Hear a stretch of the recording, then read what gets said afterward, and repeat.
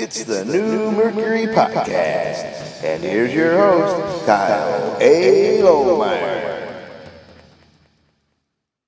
Welcome back to the New Mercury Podcast. I am, as always, your host, Kyle A. Lohmeyer, because no one else is going to say this stuff.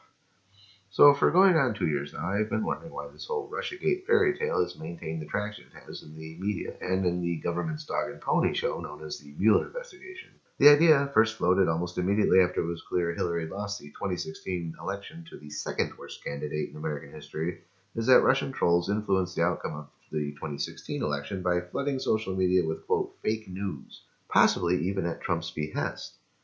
The whole idea is, of course, kind of absurd. This is why it seems so plausible to liberals and lefties, I guess. They tend to embrace ridiculous ideas like universal health care and gun control anyway. But this is really beyond the pale. At first I thought this was just kind of a going-away present for Clinton from the media, a way of massaging her hurt feelings and explaining away how she managed to lose the general election after the DNC rigged the primary for her. Plus, maintaining this silly narrative for her would help her sell a few more copies of her hilarious book. But then it didn't go away. Instead, the silliness multiplied, and we ended up with the Mueller probe and the House and Senate Intelligence Committee investigations.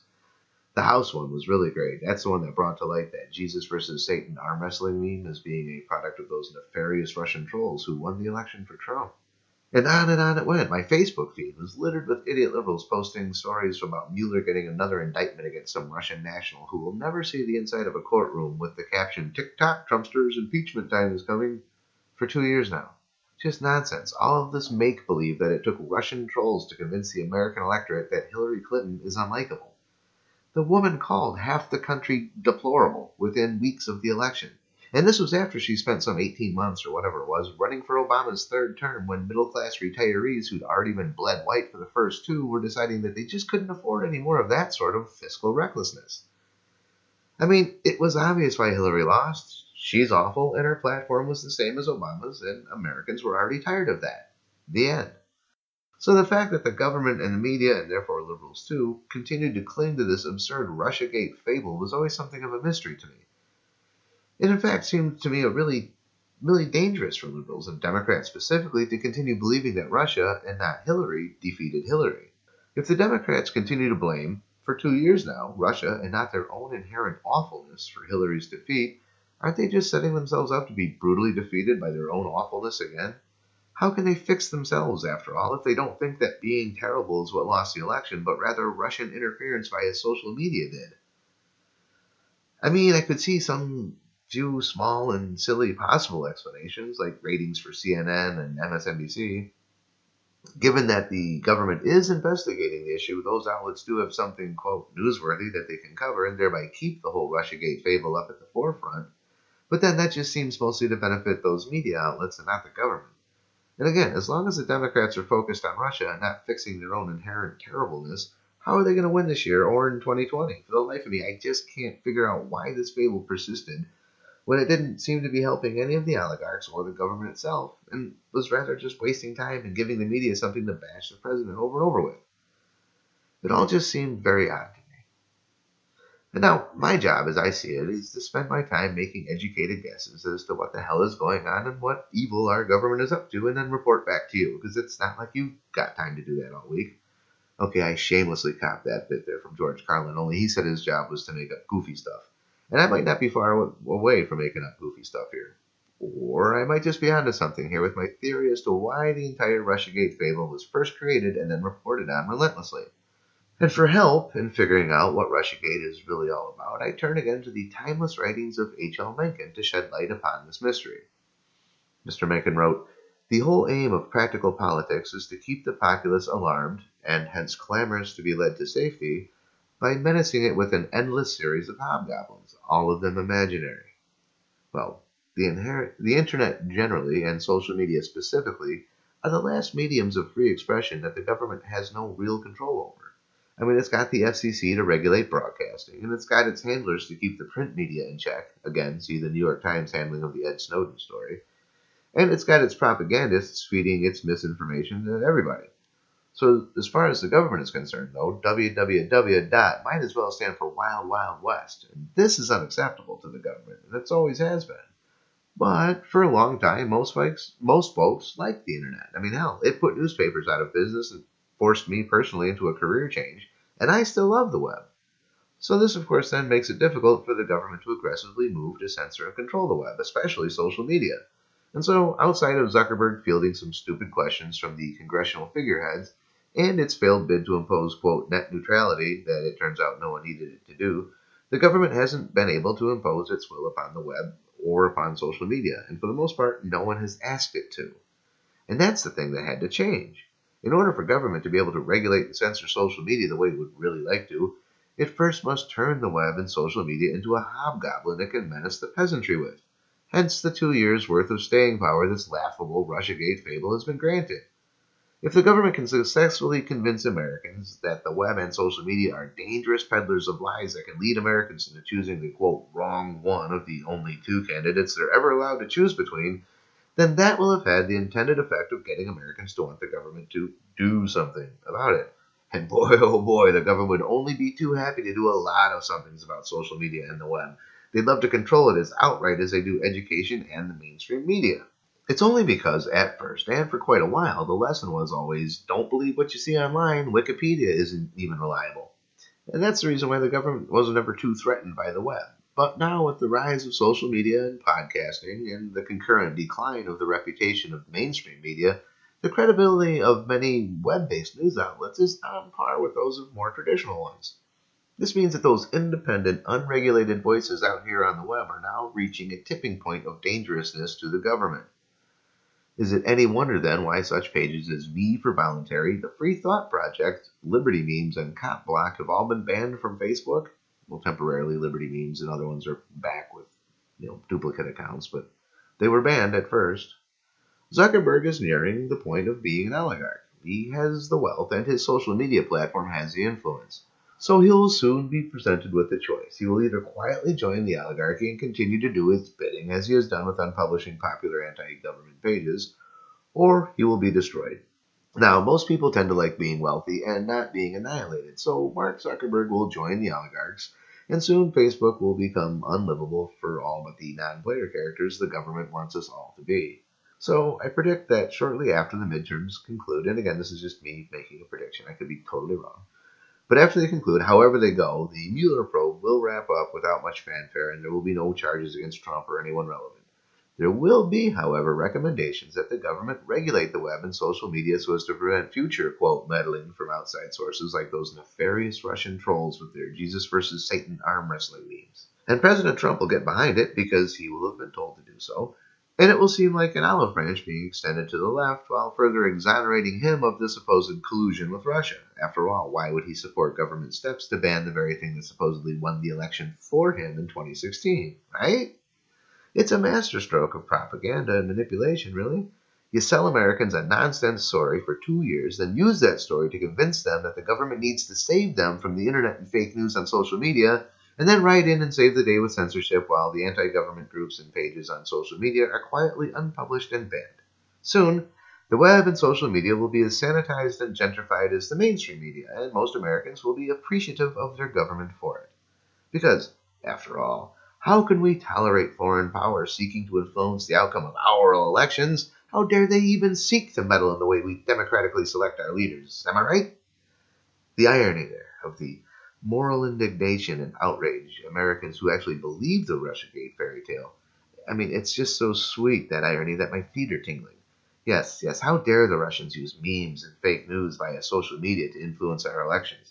After all, when America decides to interfere in who's going to lead some other country, its CIA tends to use bombs and bullets, not memes and fake news. Way back in 1953, the USA and the UK decided Iran's leadership was just mistaken in its desire to nationalize its oil fields, and so they launched a coup d'etat to remove the prime minister from power and instead prop up the Shah, who was a monarch who was happy to rely upon Western support in exchange for access to the nation's oil fields. That was only the first CIA coup executed in peacetime, and that was 65 years ago. They've pulled off some really dirty stuff since then. Supposedly, JFK wanted to rein in the CIA. And that's probably why a communist sympathizer shot him in the head, only to be murdered himself before trial by a shady guy with mob connections who suddenly turned super patriotic.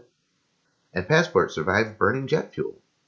But Russian trolls and fake news on social media are the big threats to our freedom as American persons. I mean, I'm just some goofball on the internet, right? What the hell do I know?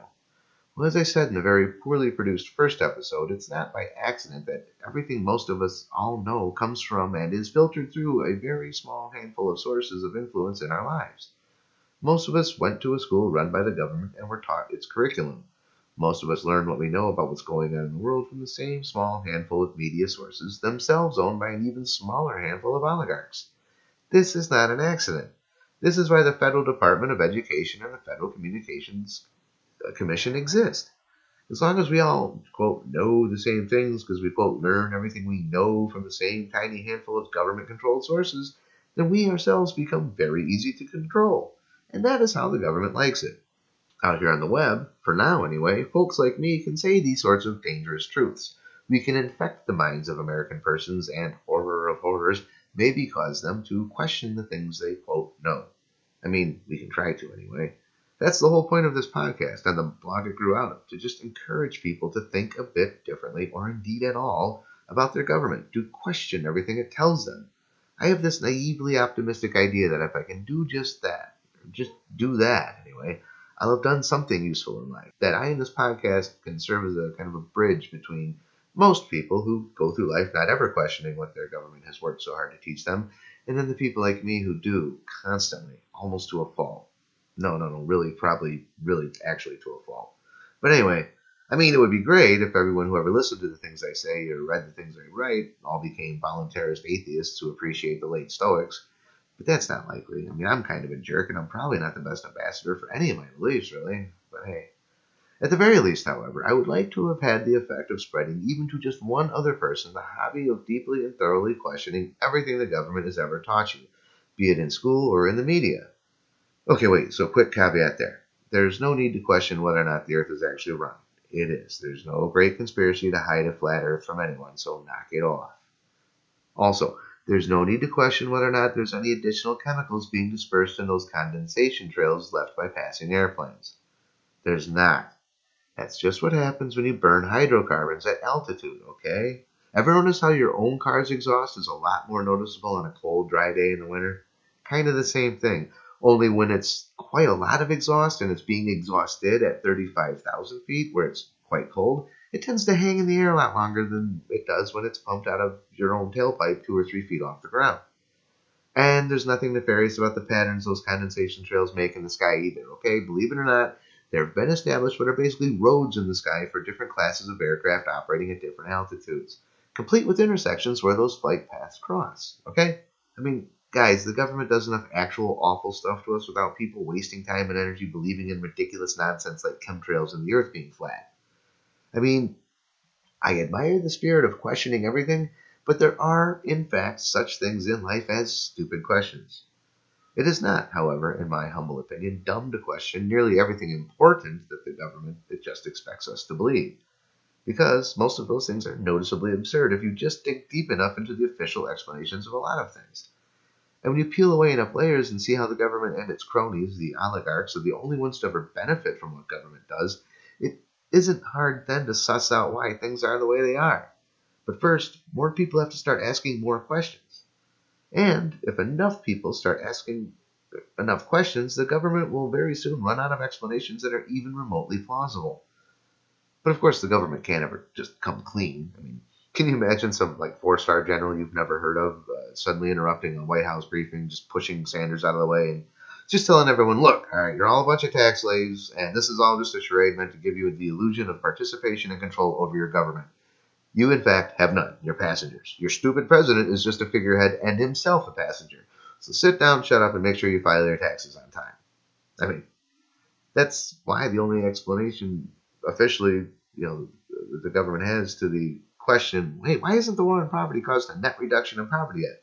The answer is always going to be, well, just vote harder next time. It will never be because the Democrats launched, in fact, the, quote, war on poverty to secure the votes of poor people, especially minorities, for all time.